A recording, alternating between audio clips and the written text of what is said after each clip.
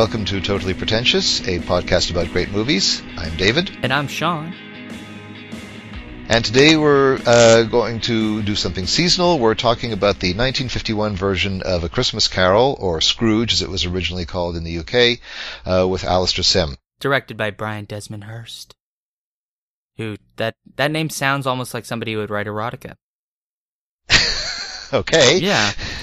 We should note that this is kind of a special episode we're shoving in between other stuff we were doing. We just figured it's Christmas time. So why not? So we will be getting, if people are wondering, we will be getting to Near Dark and to High Noon. We just, all this seasonal stuff keeps getting in the way. Yeah. And it's been kind of a rough year for me. Well, rough 5 months, we'll put it that way, given that I've been on the job market. Yay. Yeah, hooray. David knows all about that because somehow he got a job. Yeah, it took a while. So yeah, my sympathies and my fingers are crossed for you. We shall see. So on the subject of this movie, David suggested it.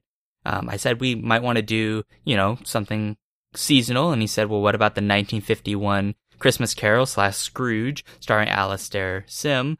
And he also suggested that I watch the cartoon version that came in 1964?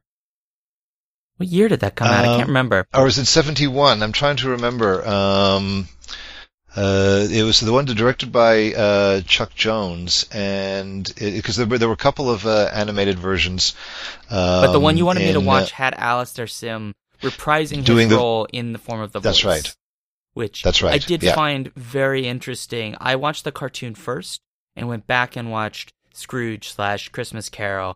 And I will admit that I like certain flourishes that are in the cartoon, but I strongly prefer the 1951 film. In fact, I understand why you picked this film, because my favorite Christmas Carol movie was actually Muppets. Oh, this is Michael Caine, right? Yeah, Michael Caine. Scrooge. Which I always enjoyed because it's Muppets and because I watched it as a child. But this one is now my favorite because it is really, really good. And I also, I have to say, one of the things I did want to mention and that we should talk about is this film, more so than any other Christmas Carol I have seen, feels very much like a horror movie. Yes, especially in the first act. Yeah. Why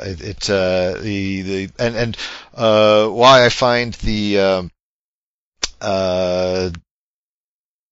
colorized version of it so horrible, because the black and white cinematography is so atmospheric, and the gloom through which Scrooge moves in the opening scenes is so wonderful. I mean, it feels legitimately spooky when Marley's about to show up. It is. And I mean, Alastair Sim gives a really, I think, a remarkable performance here, because you could see the terror on his face when Marley shows up or when he's experiencing all these moments. And in fact, the things that in so many other Christmas Carol movies come off as being, they're quote unquote horrific, but they're not really horrific. They're just kind of like, oh, that's really sad. A lot of the things we see from Scrooge's past in this movie, based on Alastair Sim's performance, is horrific. They're horrifying things. Just seeing the kind of man he has become, the hardships he's experienced, how he's become this cold, dark person, seeing what's going to happen to him and his legacy when he dies. All of that, I think, gets increasingly more horrifying in a kind of existential way. And it's very interesting that Sims, the way he acts, if you pay attention to him, he begins, this crusty old, he never smiles, he's kind of gross looking. His hair's he's balding on the top. His hair's sticking out a bit. He looks horrifying. And then he's immediately terrified. He's utterly terrified, but he's resistant to the call for change. And he becomes increasingly less resistant as each of the spirits shows. And you can see that in his personality, right? He's becoming less sort of proud and arrogant and mean, and becoming sort of a man being broken, right, and torn to little pieces, up until he wakes up and he has what amounts to what seems like, and justifiably so, a fit of utter madness, where he's dancing around and grabbing his housekeeper and giggling and laughing uncontrollably, and just he looks like a man who's snapped. Like he's been angry so long that he's finally just yeah. We can understand why Mrs. Dilber is frightened of him when he's. Actually, and in that scene, I don't know if you noticed this, but you can when he's amusing himself in front of the mirror, you can see the film crew in the back reflected by the mirror. Oh, I didn't notice that.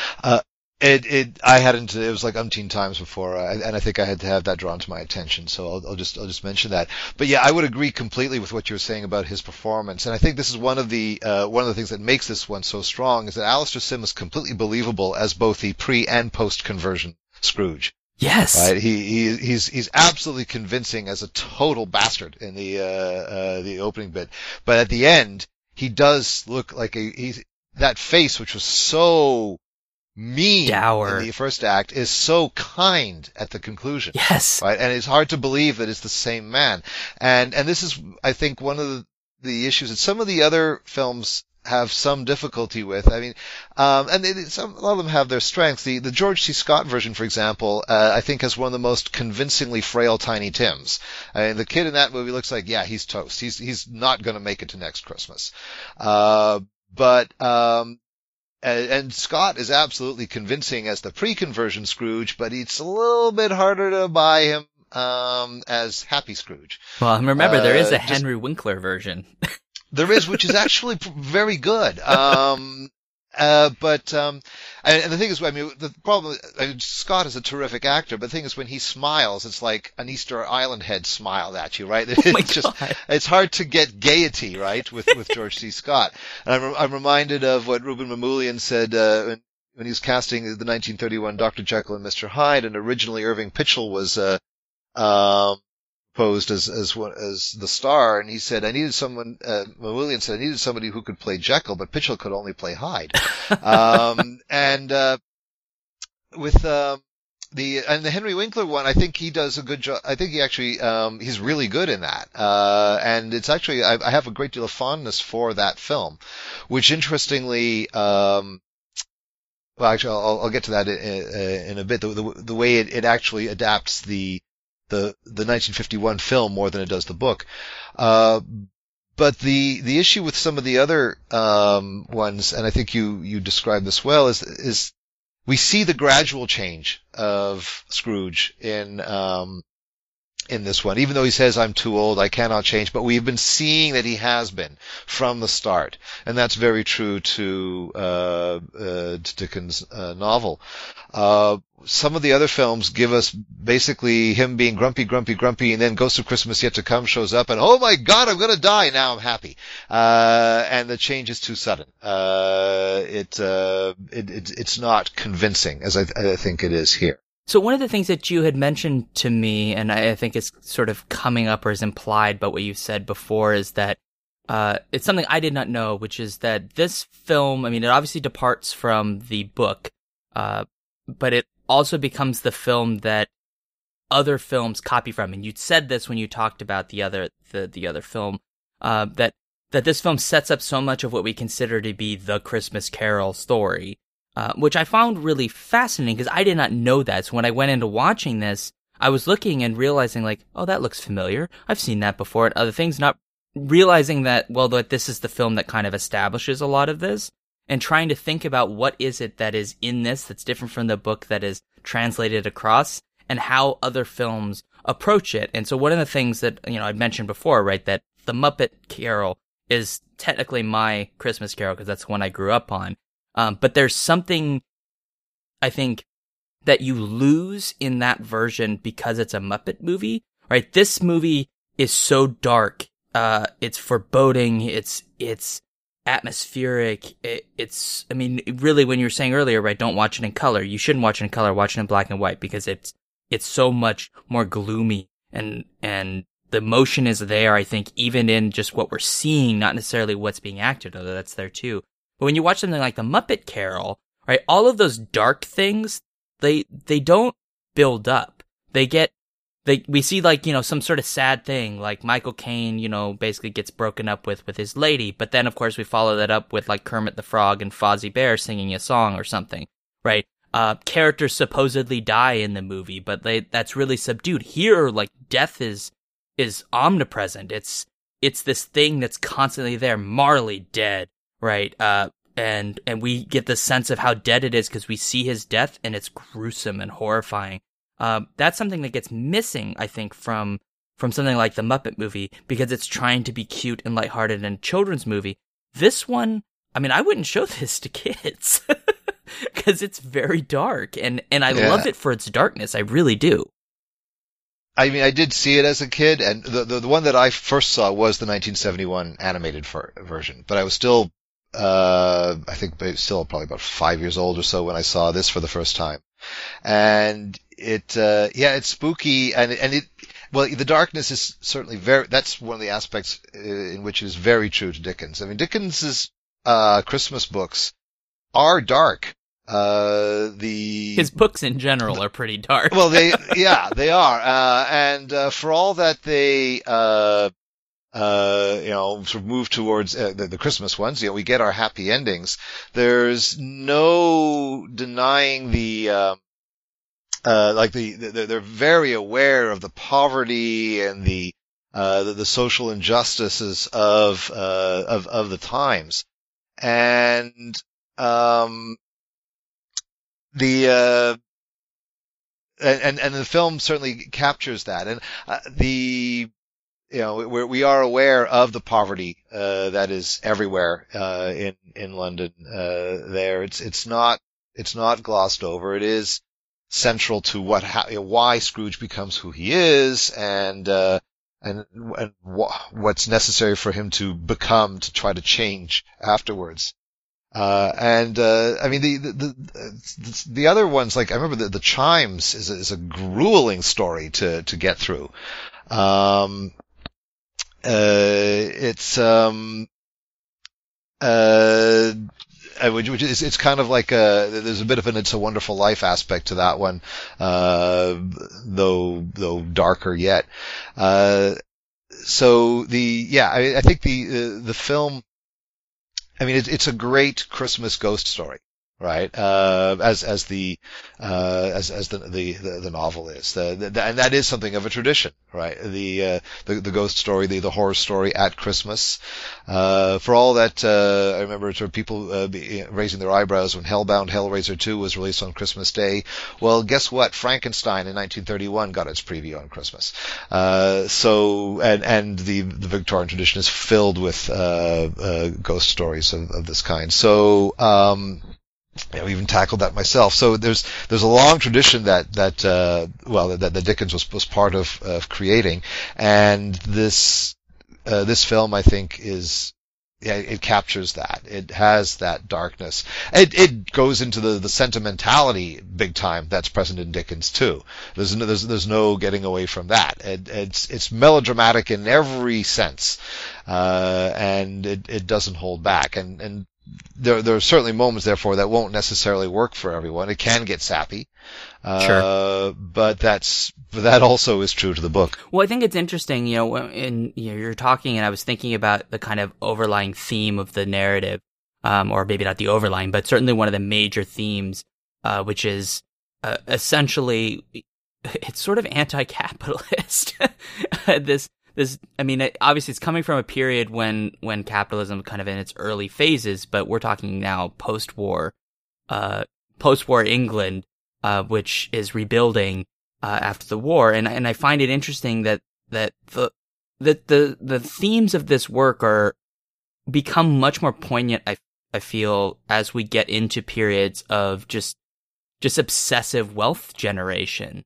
I mean, if you imagined remaking this film today, just take new actors, but do the same tone and the feeling from start to finish, you just basically do a shot-by-shot retake, that film would fall into this category that a certain segment of our community, David, would refer to as message fiction. Because it is a message. This whole time we are being told that, wealth is wonderful, it's great if you can produce wealth, but if what you do with that wealth really matters. And even Marley, his character, the first time we see him, he's carrying these, I believe they're books. Isn't he carrying his books? The ledgers. The ledgers, right? He basically says these are the the punishments, right, that I'm being forced to take because of the life I've led, and I'm here to try to save you. Almost like, not really like a Jesus figure, but sort of, kind of, right? He's kind of like an angel, just an angel from hell. And so it's very clear from the start to finish of this work that, wealth is not something that should be prized, right? It's these other aspects of society that are prized, right? Bob Cratchit, him and his family, they're poor. But look at what they take joy in. There's that moment, right, where he brings out was it like a punch gin or something? I can't remember what kind of, they say gin, some kind of gin. I don't know if it's got actual gin in gin. But whatever. Yeah, it's gin. Right, yeah. Alcoholic children, that's always useful. He's giving it to all his family, right? And they're looking at it and going, well, we have enough where we can have like a pre-dinner drink and an after-dinner toast, right? And they're happy about that. They're really excited that they get that, even though they don't have much wealth. And it's something that Scrooge, he takes no actual pleasure in anything that he produces, right? He's producing wealth, endlessly producing wealth, pinching pennies at every inch he can to keep producing wealth. He lives in this immense house. He has all the furnishings he could want. He could eat anything he wants.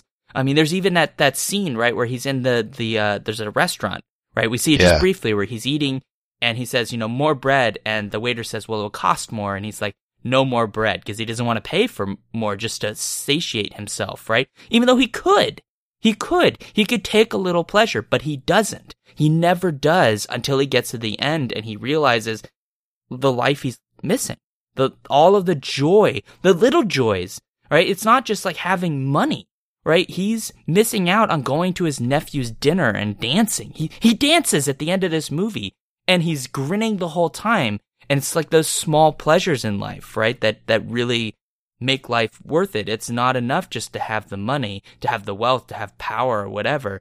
It's all of that other stuff that makes life worthwhile. And I find that so fascinating for this work because it's a classic, right? Not just specifically this film, but the idea of the film and it's all of its reproductions, right? It's constantly done. I think there's probably a new version of The Christmas Carol every year. Some networks doing a version, right? It's timeless in a sense. It keeps repeating and we can keep seeing that idea repeated.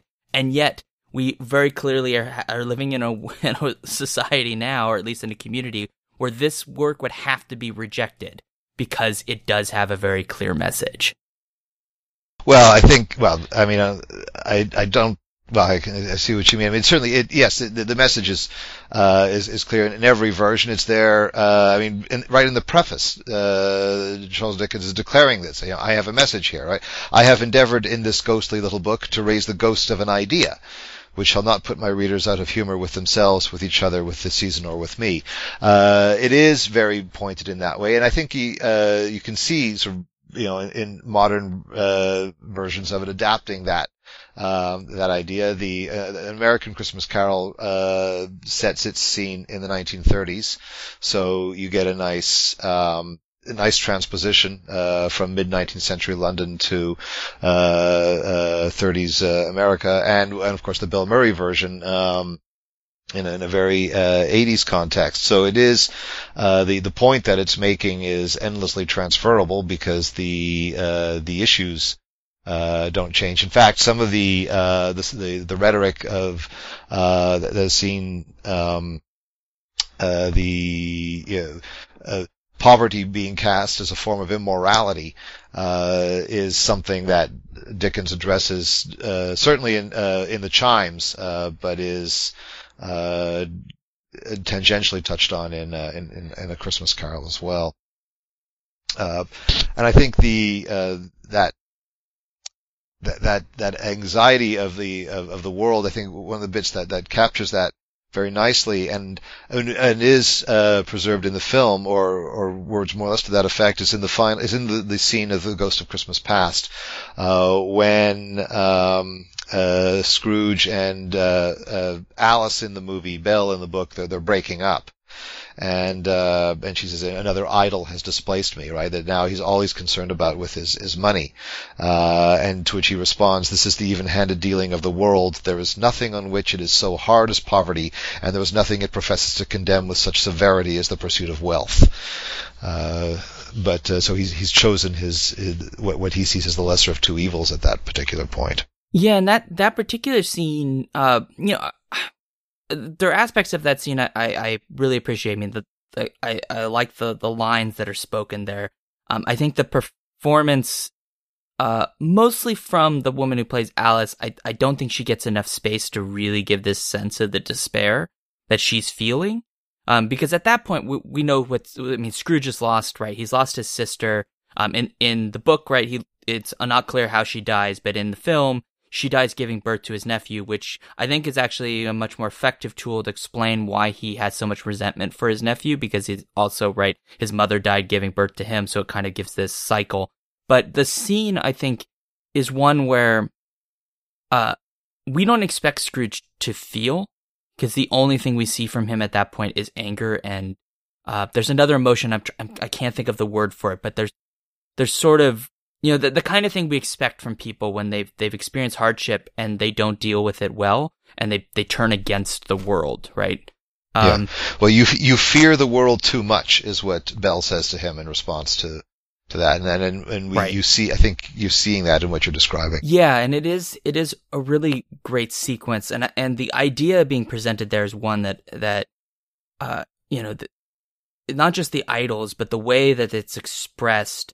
Right, that she looks at him, and he's basically saying the exact opposite of what we had seen maybe 10, 15 minutes before, right, where he's loving on her at Fozziwig's party, where, like, he spent... Fezziwig, sorry, Fezziwig. Sorry, I'm thinking Muppets. Fozziwig.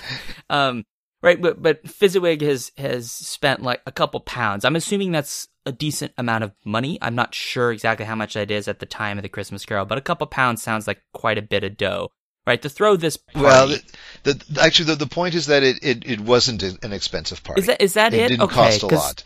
Yeah, not that that would have been when at the end of the film when he gives Mrs. Dilbert a guinea, like that was he gives her 10 shillings, right?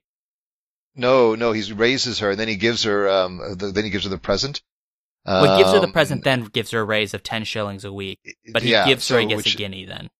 Yeah, okay. which was that was like that was a lot of money. But the point that with the Fezziwig's ball is that it didn't cost a lot. Okay, right? Yeah, you're right. Yeah. It was what he did, right? The spirit with which that was done that made a huge difference, right? Because the Ghost of Christmas Past says, well, what's the big deal? How much did this cost him? Just a few pounds of your mortal money. Right, and Scrooge's response is, well, but that's not the point, right? The point was that he could bring so much joy.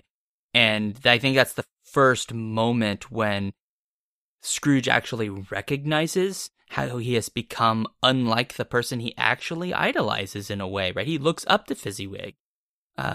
And that's the first moment when we see that veneer of hardness kind of fall away, and then he puts it back up. He's like shields up, right? He's very much, and that scene gets mimicked, right? Because we see him, right? He looks over and he sees him loving on his future fiancée, right? And explaining to her, right, that like she's concerned that her lack of wealth is going to turn him away, right? Because she's a poor woman, she doesn't have a lot of money, and she has no dowry or anything like that to give him. And he's like, I don't care, because I love you because you're poor, because you don't want for anything, right? We can just share in our love together, right? In that moment, he's very much like Bob Cratchit, right? That's the moment. But then that's mirrored again later, right? Where I think what is the heartbreak for her is not that he's actually changed idols. It's that what that means is that on some level he won't admit he now holds contempt for her because she is not wealthy, because she does not share his desire for wealth, because she sees the world differently. And when we later see her, right, working I'm assuming in the basement of a church, helping the sick and infirm and the homeless, right? That's a much later moment when we start to see the older Scrooge starting to break down, but you start to see that sense of, this is the woman she is. She is the giving person because she has nothing. And she never wants for any of that. Whereas Scrooge loses sight of what it is to give. And and becomes this hard person who only wants to take. And it's in these past sections that we see the greatest departures from the novel. The bits from the present and the future are very, very faithful. And though we do have lots of the moments that here it's where the film I guess stretches its wings creatively, in that it decides to flesh out Scrooge's background a lot more. And for instance, in the scene you just quoted, the equivalent moment in the book is very different. Instead of finding her tending to the poor there, in the book he sees her with her family. He sees her with her husband and her children, and that's his last moment in the past. And what's driven home to him is, that this family could have been his, if he hadn't made that terrible mistake. But the other thing, now, and that is an interesting point you raised about the cycle that's created with him having resenting his nephew for his sister's death in childbirth, as his father resented him for his mother's death in childbirth. That's an interesting addition that the film makes. It does create a bit of a continuity problem, because his sister is his little sister. So how his mother died giving birth to him, and still produced a little sister, is left unexplained. Yeah. But though admittedly, I don't know if the film ever specifically identifies. It does call her Little Fan, though. Yeah, but I guess you're right that maybe the film does not explicitly it could be like one of those things, right? Like the parsec thing, right? I did the Kessel Run in however many parsecs, right? It's like, well, we're explaining it in not in terms of time or whatever, right? Yeah. I mean, again, the film, though, other than that line of dialogue, doesn't go right out and say that she is younger, because in the book, his sister is clearly his little sister. Right. She's just a little child, right, who comes to greet him, whereas here she's an adult. So maybe what they're playing at is sort of that thing where, like, a kind of paternalism, a brotherly paternalism, like she's my sister. She may not be my actual little sister, but because she's my sister, I'm still right. Maybe that's what they're going for. I mean, it seems like it's a small point, but it certainly could be it could be a continuity error. Yeah, well, at any rate, it's certainly a moment where you can see the filmmakers sort of looking at sort of moments in the book and saying we can flesh this out a bit. Why might his father have hated him? Why doesn't he like his nephew? And these are the answers they came up with. And I think one of the expansions that does work really well is where we get to see him meet Marley, played by future John Steed, Patrick McNee, and then we see them eventually, the creation of the character of Mr. Jorkins, who feels like he comes out of a Dickens novel. He feels like he's from the book, but he's not. And we see the takeover of Fezziwig's business, and then when Scrooge and Marley take over after Jorkin embezzles, and that whole scene is entirely fabricated for the film, but my goodness, does the dialogue sound like it came out of the book. They really captured the feel and the rhythms of Dickens' language in that scene. I think it works really, really well. And that whole business with this is one of the things that I think some of the other films continue to do is focus primarily on the past, right? That takes up the biggest section of the film. Or like of the 3 visitations, that's the longest. Yeah. In the book, they're all about the same. Oh, interesting. But we are given more, and so the Henry Winkler version has the whole that idea of taking over the Fezziwig equivalence business, so that again we're as if those moments in the film became canon for the later ones. That is really, really interesting. I mean, I think a lot of the changes really do improve this particular film. I mean, it's been a long time since I've read Christmas Carol, and I'm sure as a book it's fine. It works just fine. But I do think to enhance the tension and the sort of drama of this work, some of these changes really offer a lot of symbolic power that maybe are not as present if you just did a totally faithful adaptation. Well, it depends on. I mean, I hesitate to say they improve on the book, but for the medium in which they're appearing, I think they certainly fit. They belong there. Sure. And I think one of the other nice touches is the death of Marley. Though there is, I mean, it's possible to read some black humor into that situation. He's trying to tell Scrooge, save yourself, and Scrooge just doesn't get it, and then Marley it looks like he just gets fed up and dies. Like, oh, okay, forget it. Yeah. However, it does create this thing when Scrooge sees the ghosts that Marley is part of, right? All the ones who have lost who now want to interfere for good in human existence but cannot. Have lost the power forever, as Dickens says, and I think a moment that is even more nightmarish in the animated version, as is I think the appearance of ignorance and want, but we see Marley on his deathbed trying to do the right thing, which then gives us perhaps a reason why he, of all those ghosts, is able to interfere for good. Right? It is, because it is through his intervention that Scrooge is being visited by these three spirits.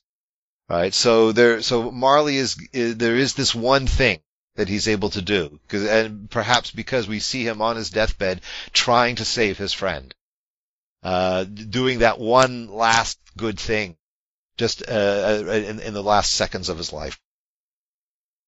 Yeah, poor Marley. I mean, he was a turd, so you gotta give him that. I mean, we don't get a lot of Marley, but because our focus obviously is on Scrooge. But we do get that very clear sense that Marley is no less morally questionable than Scrooge. It's just so happens that Scrooge is saying the things that I think Marley doesn't say, because there's that great scene, right? You've already talked about it, where they're trying to take over that business because of the embezzlement. And Scrooge looks over at Marley for approval he basically says, right, like, shall I be the one? Shall I be spokesman? Right, yeah, and Marley just gently nods. Right? It's just that gentle, almost sinister nod. And then, of course, what he proposes is, we'll take up your debts, so you all don't go bankrupt, but you have to give us 51% of the company. And I love that, because it seems like such a small thing, but you realize, no, this is a company takeover is what's happening over what will eventually be the bankruptcy of all these people. It's very sinister, and it's very subtle, that scene. Yeah. And yeah. The actor playing the older Marley, he doesn't have a lot to do. So Michael Horton, but who also reprised his role in the cartoon. Right. But he does a lot with those bits. Yeah, I mean, overall, I just feel like this is a really exceptional film. I mean, it's certainly not perfect, but it is. It has a. Oh, go ahead. Sorry. Well, it's got an amazing cast. Apart from the ones we've already mentioned, but I mean, certainly, at least for the horror fans out there, you've got Ernest Thesiger, who's the Undertaker in here, Mr. Stretch. Yeah, and he's Dr. Pretorius in The Bride of Frankenstein. So there's a familiar face there, and Bob Cratchit, Mervyn Jones.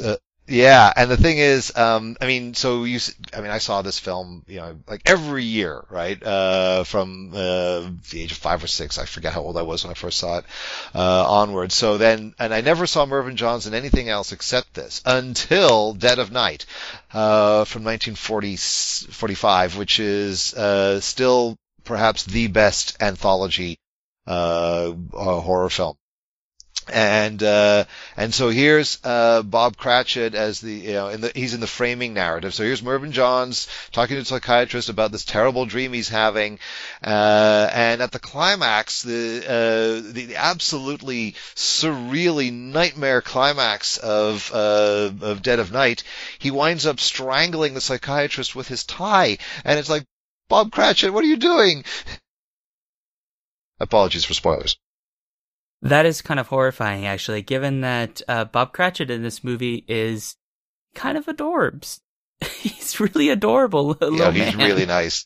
Yes, he is. It's hard to imagine, but like sometimes that happens, right? Where you get an actor who, like you think of like child actors who end up on Law and Order SVU being like a horrible child rapist / murderer, and you're just like, what the fuck is going on?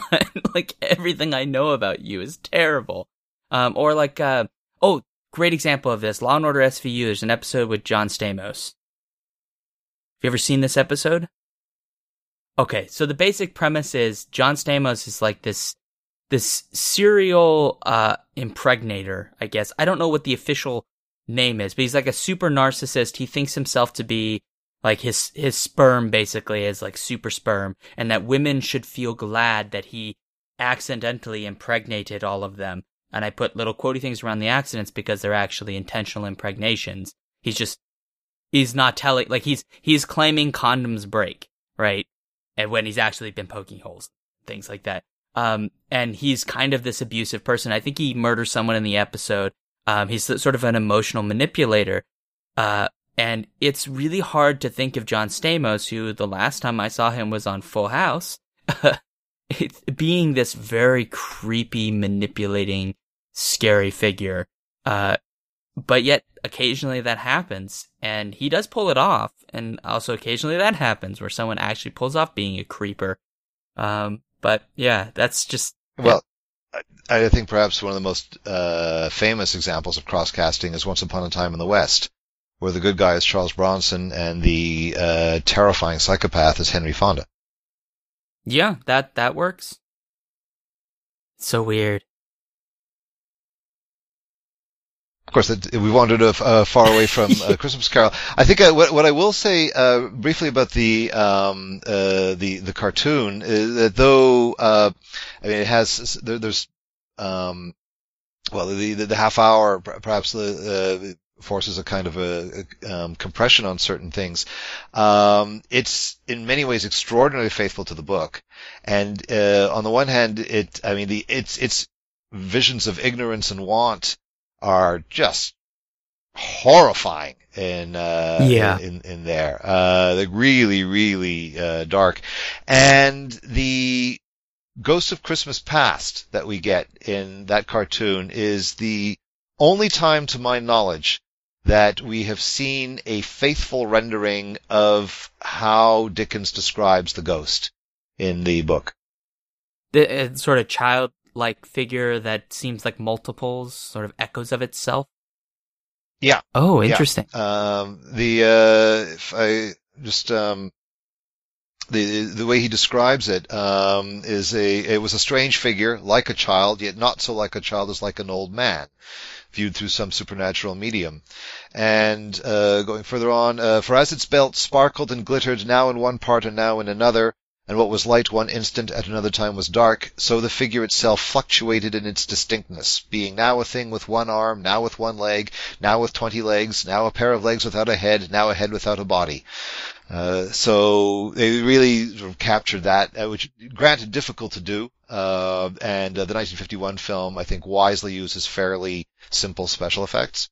Yeah. But even in the more recent versions, we haven't had anything quite like it's only that 1971 cartoon, I think, that gives us that Ghost of Christmas Past. Yeah, I will say that one thing I did like about the cartoon is, obviously the 1951 film is limited in what it can do visually. I mean, it could present some of the monstrous stuff, but I mean, Marley, for example, in the cartoon, he does this at one point where his like mouth like drops like a mutant from Beetlejuice, right? It's just this really graphic, kind of terrifying image, that's in the book exactly.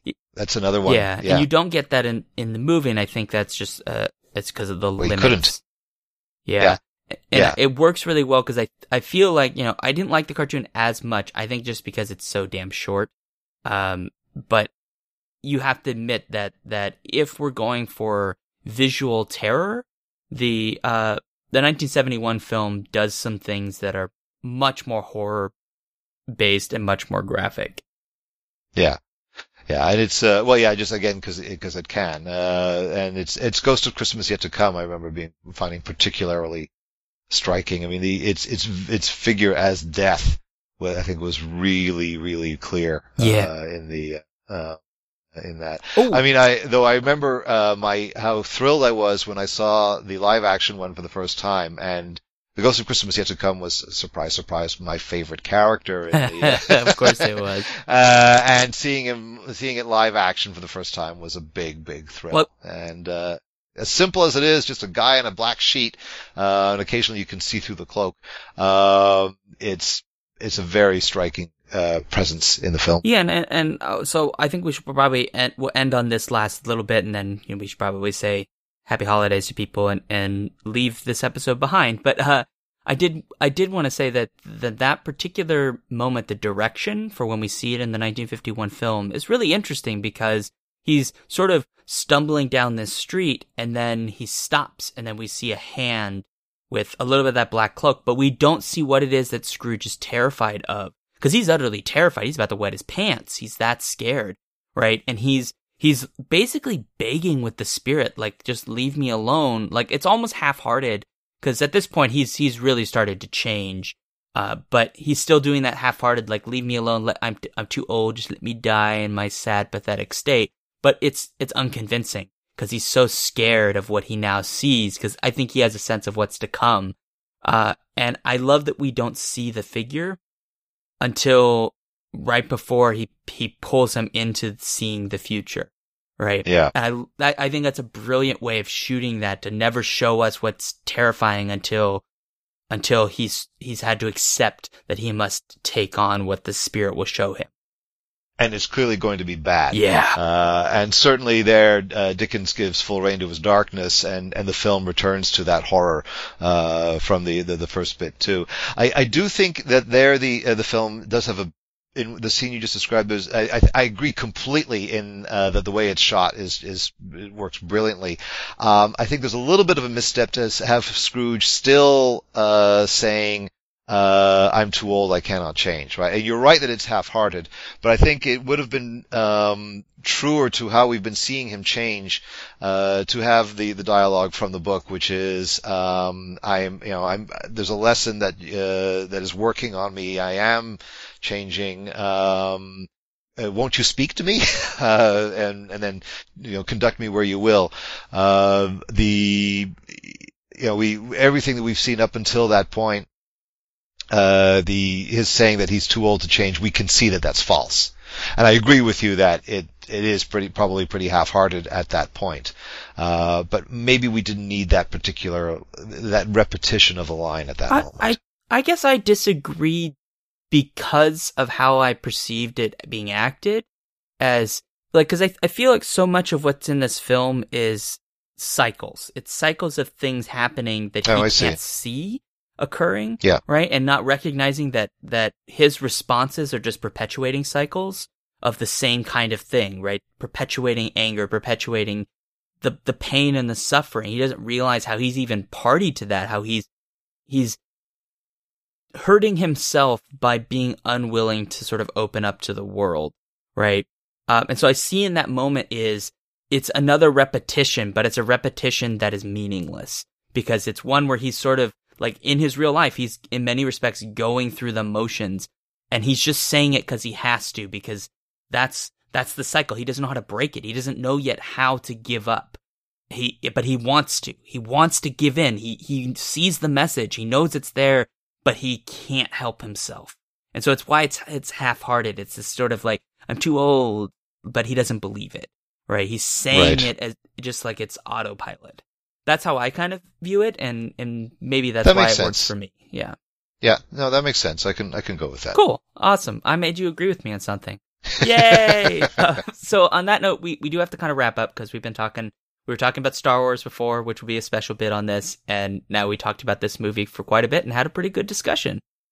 So, yeah. Yay, thank you for picking this movie, sir. Oh, well, thank you. I'm really glad you enjoyed it. I did. So for folks that are listening, you will not hear anything else from us till January, because it's the end of the year, and we got, like, lives and family and stuff to do. So, that kind of thing. Also, supposedly we have grading, but, whatever.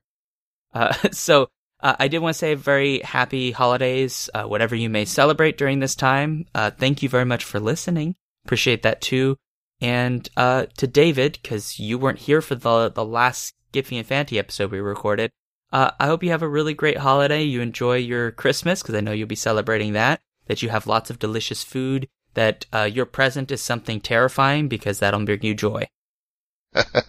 And I wish all the same to you, Shaun, minus the terror, and all the best to our listeners as well over the holiday season. Excellent.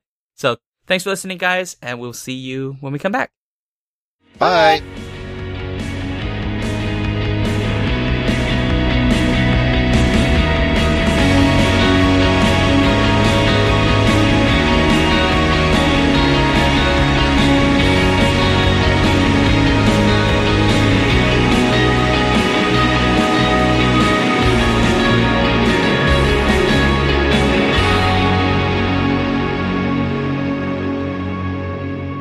So I'm going to be seeing Star Wars the day after you guys do the podcast.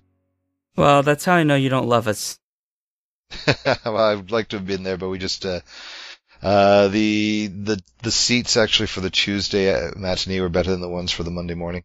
Oh, well. Oddly. The good news is I'm seeing the movie in a town that at this point in time is devoid of undergrads, because school is out and they've all gone home. So I was able to get tickets opening day easy without even trying. Nice. Yeah. I'm probably going to have to just stay off the internet between now and Tuesday afternoon. Well, you should have been off the internet this week, because people in France already saw because it's already opened in England. Yeah. So I know people, and I'm like, yeah, if you tell me anything about the movie, I will cut you. I will fly over there and I will cut your legs off. Fucking ruin the movie for me.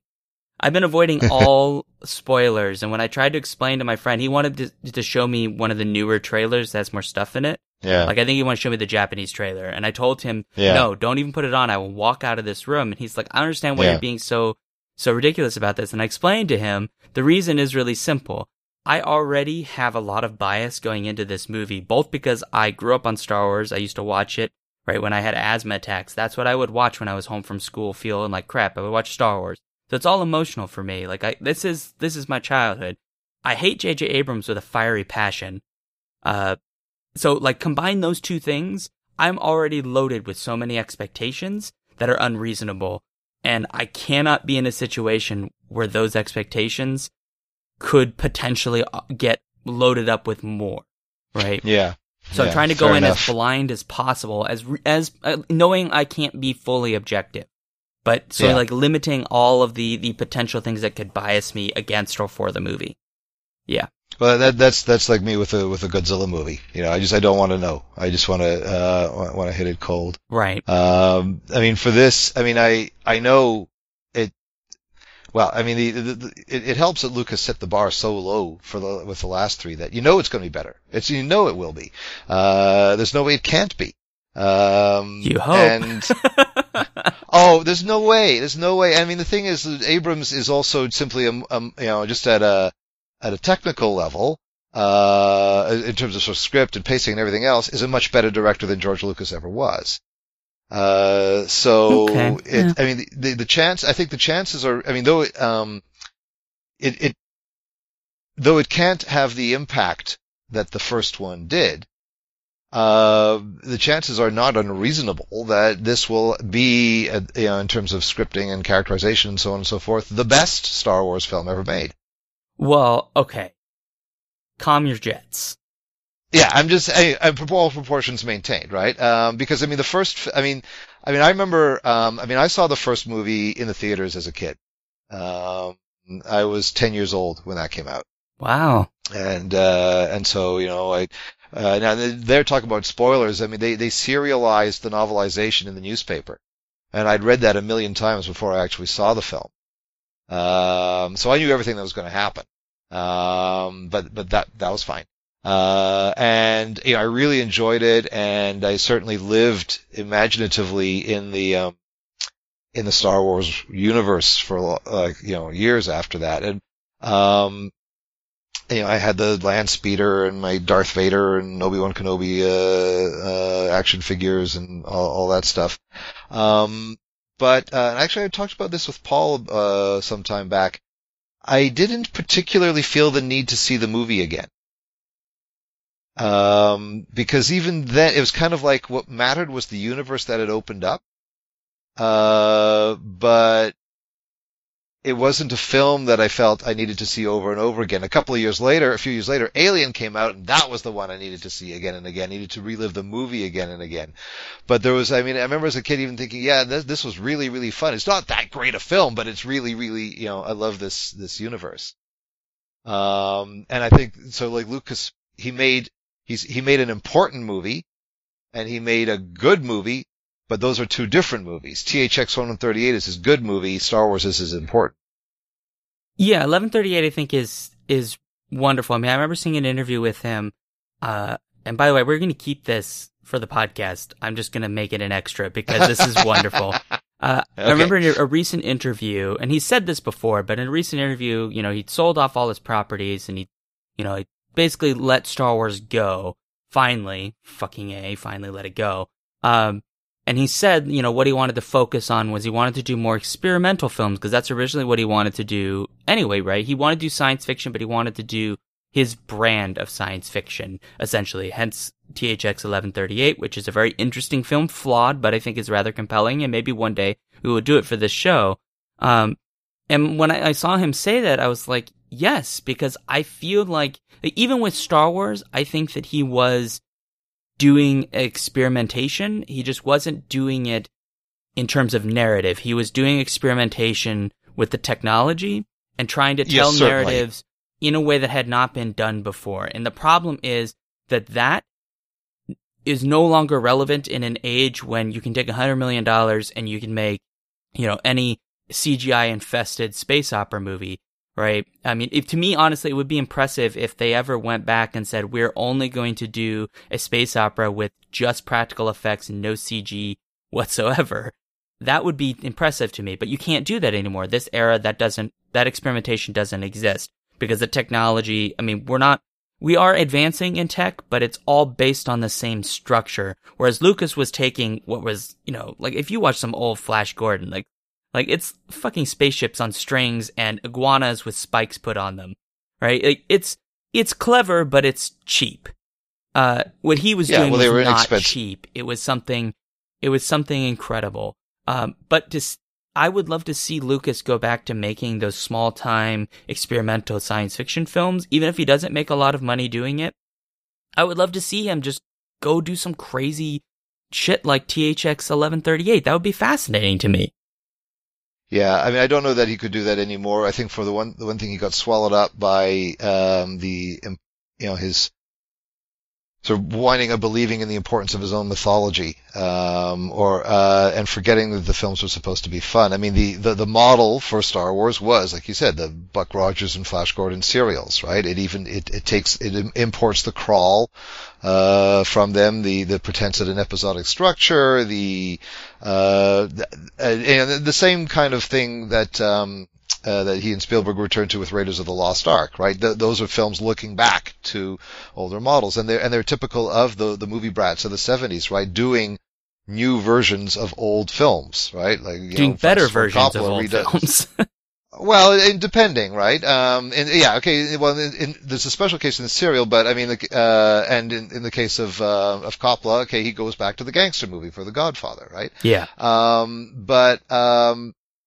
But in Star Wars and in Jaws, you had also this kind of, suddenly doing a B movie plot with gigantic budgets.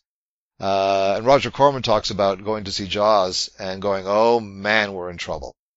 Cause now the major studios are doing what we, independents have been doing. But we can't compete with these special effects, with this production value. So we're going to have to do something else. Right? And Star Wars confirmed that. And so in some ways, yeah, they were groundbreaking. There's a groundbreaking aspect of the time. I mean, those films emerged from the American film Renaissance. Ironically, they wound up unintentionally destroying the very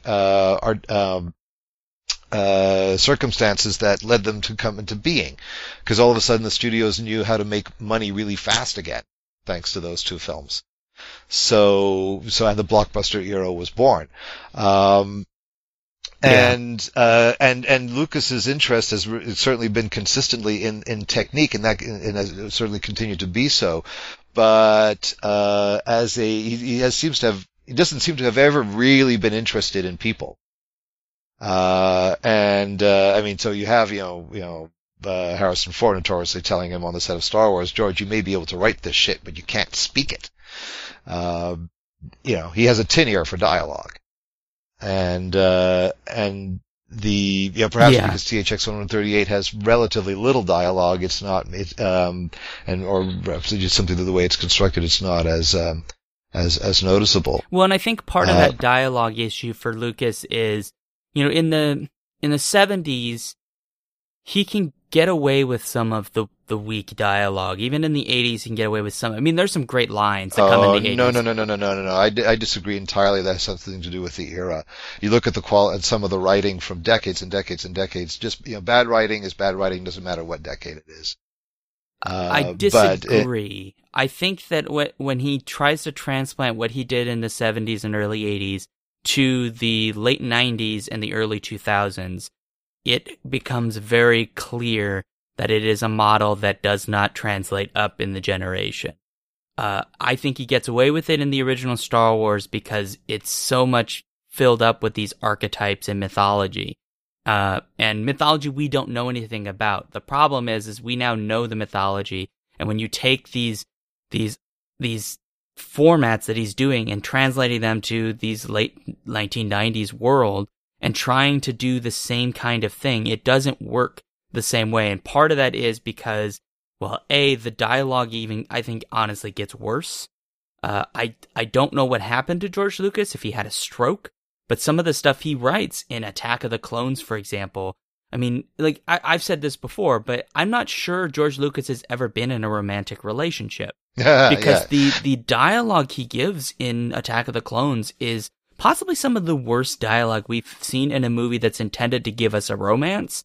Because it's not a romance. It's almost like if honestly, if you'd imagine this movie and you'd got to the end, if the end of Attack of the Clones was Anakin force choking his future wife, we would no longer see this relationship as one of romance and then the fall into darkness. We would see it as an abusive relationship because that's what it's coded as.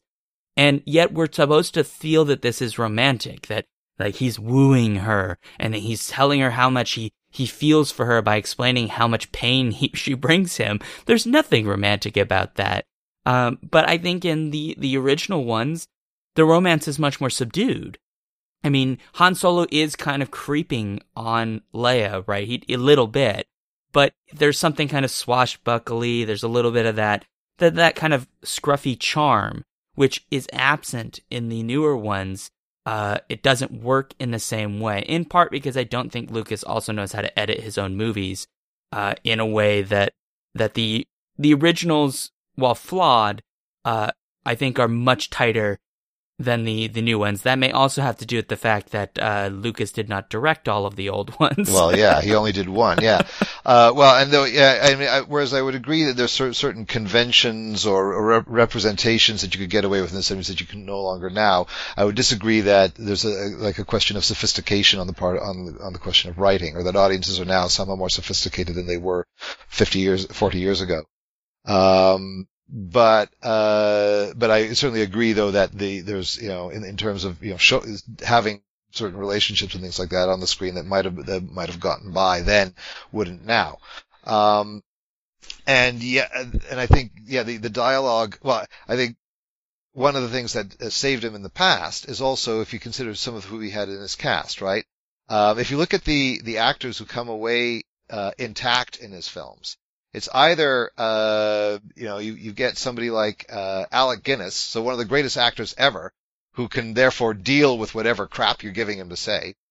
Or you look at, it's people like Peter Cushing and Christopher Lee who know their way around a bad line, right? Who have, done their time, in the trenches in B movies and, so some great, some less great. They know how to deal with pulp. And so they they can deliver that. But whereas actors who aren't up to that, right, are left floundering, which is why Luke Skywalker's a pretty uninteresting protagonist, right? I mean, really, who cares? There's a reason why Darth Vader is the iconic character to come out of there, and also, I suppose, to a degree, Han Solo, right? Because also Harrison Ford, a much stronger performer there too. Well, yeah, I mean, I would agree to a sort of degree. I still think Luke Skywalker is a fascinating character, but I don't think it's because of Luke himself so much as the conflicts he has with other characters. So his relationship with Darth Vader, what's interesting about that isn't that Luke is in the relationship, but rather that Darth Vader is his father, right? So it's sort of, I think of Luke as he is the archetypal hero, but he is also sort of this thing that sits in the middle around which everything else kind of bounces off, right? His relationship with other people bouncing off of, it's Han Solo, right? Han Solo only gets involved in the rebellion because Luke happens to show up and hire him, right? And then, of course, in relationship with Leia and so on and so forth, right? Like these things, Luke is magnetic as a character only in the sense that he is present. I still like his character. I think he's interesting. I think Hamill does a decent enough job in the films, given with what he was working with. But I would agree that he is not the iconic character in the same sense as the others. I mean, obviously Han Solo's the big one. I mean, for Christ's sake, even Boba Fett is more iconic than Luke. And Boba Fett has, like 5 lines in Empire? So, yeah. Yeah, well, I guess Luke is, let's say that then he's a catalyst, right? But there's kind of an absence there. But yeah, he's a catalyst. I agree. Yeah, his presence makes other things happen. But it could be, you could have a plank of wood that has been given this totemic significance, and we get would get the same result. Yeah, and just kind of going back to Alec Guinness, I mean, most Star Wars fans know this, but he's kind of notorious for kind of hating Star Wars. I mean, he didn't really he came back for all of the films, obviously, well, the originals anyway, but he basically kind of trashed the film. He did not think it was very good. I mean, even in some of the letters he wrote while making the film, he trashed the film. He did have kind things to say about Han Solo, or excuse me, Harrison Ford. But for the most part, he didn't think George Lucas is much of a director. And it does make me curious. I can't remember the story, but how the hell did George Lucas convince him to be in the movie, given that he had no real love for the material? I mean, this is Sir Alec Guinness, for Christ's sake. I think both he and Cushing were getting a cut of the of either the net or the gross. So Cushing. So that it wound up being a lot of money. Well, that makes sense then. If that was the motivation, I believe I wouldn't swear to that. I'd have to double check that myself. I do feel really sad though, because I love Grand Moff Tarkin as a character. He's very interesting as this leader who is arrogant, thinks that because he's got this space station that can destroy planets, he's invincible. I do feel sad that he dies, because that is a story that I like. There's just so much you could tell with this character. But it's very interesting to me that after that film, what ends up happening after that is there's a sequence of members of the Empire who rise up in the ranks who don't actually want to rise up in the ranks, because when they fail, Darth Vader kills them. Or it gives this impression that there's something about Grand Moff Tarkin, right? Like he isn't successful at all points. He does fail in the original movie to a slight degree, but there's something about his character that I think he's the last real leader before we get to the other films, and it's sort of Darth Vader just like desperately trying to find a competent commander, but of course he has unrealistic expectations, and so he's constantly force joking people. To be fair, at least he's getting practice with his force powers, which he's gonna need. So hard to get good help. It is so hard to get good help, especially when you kill them. Yeah. Well, I suppose. So I guess we should turn to. I suppose we should do the actual film that we came to do. So we're gonna stop here. Okay.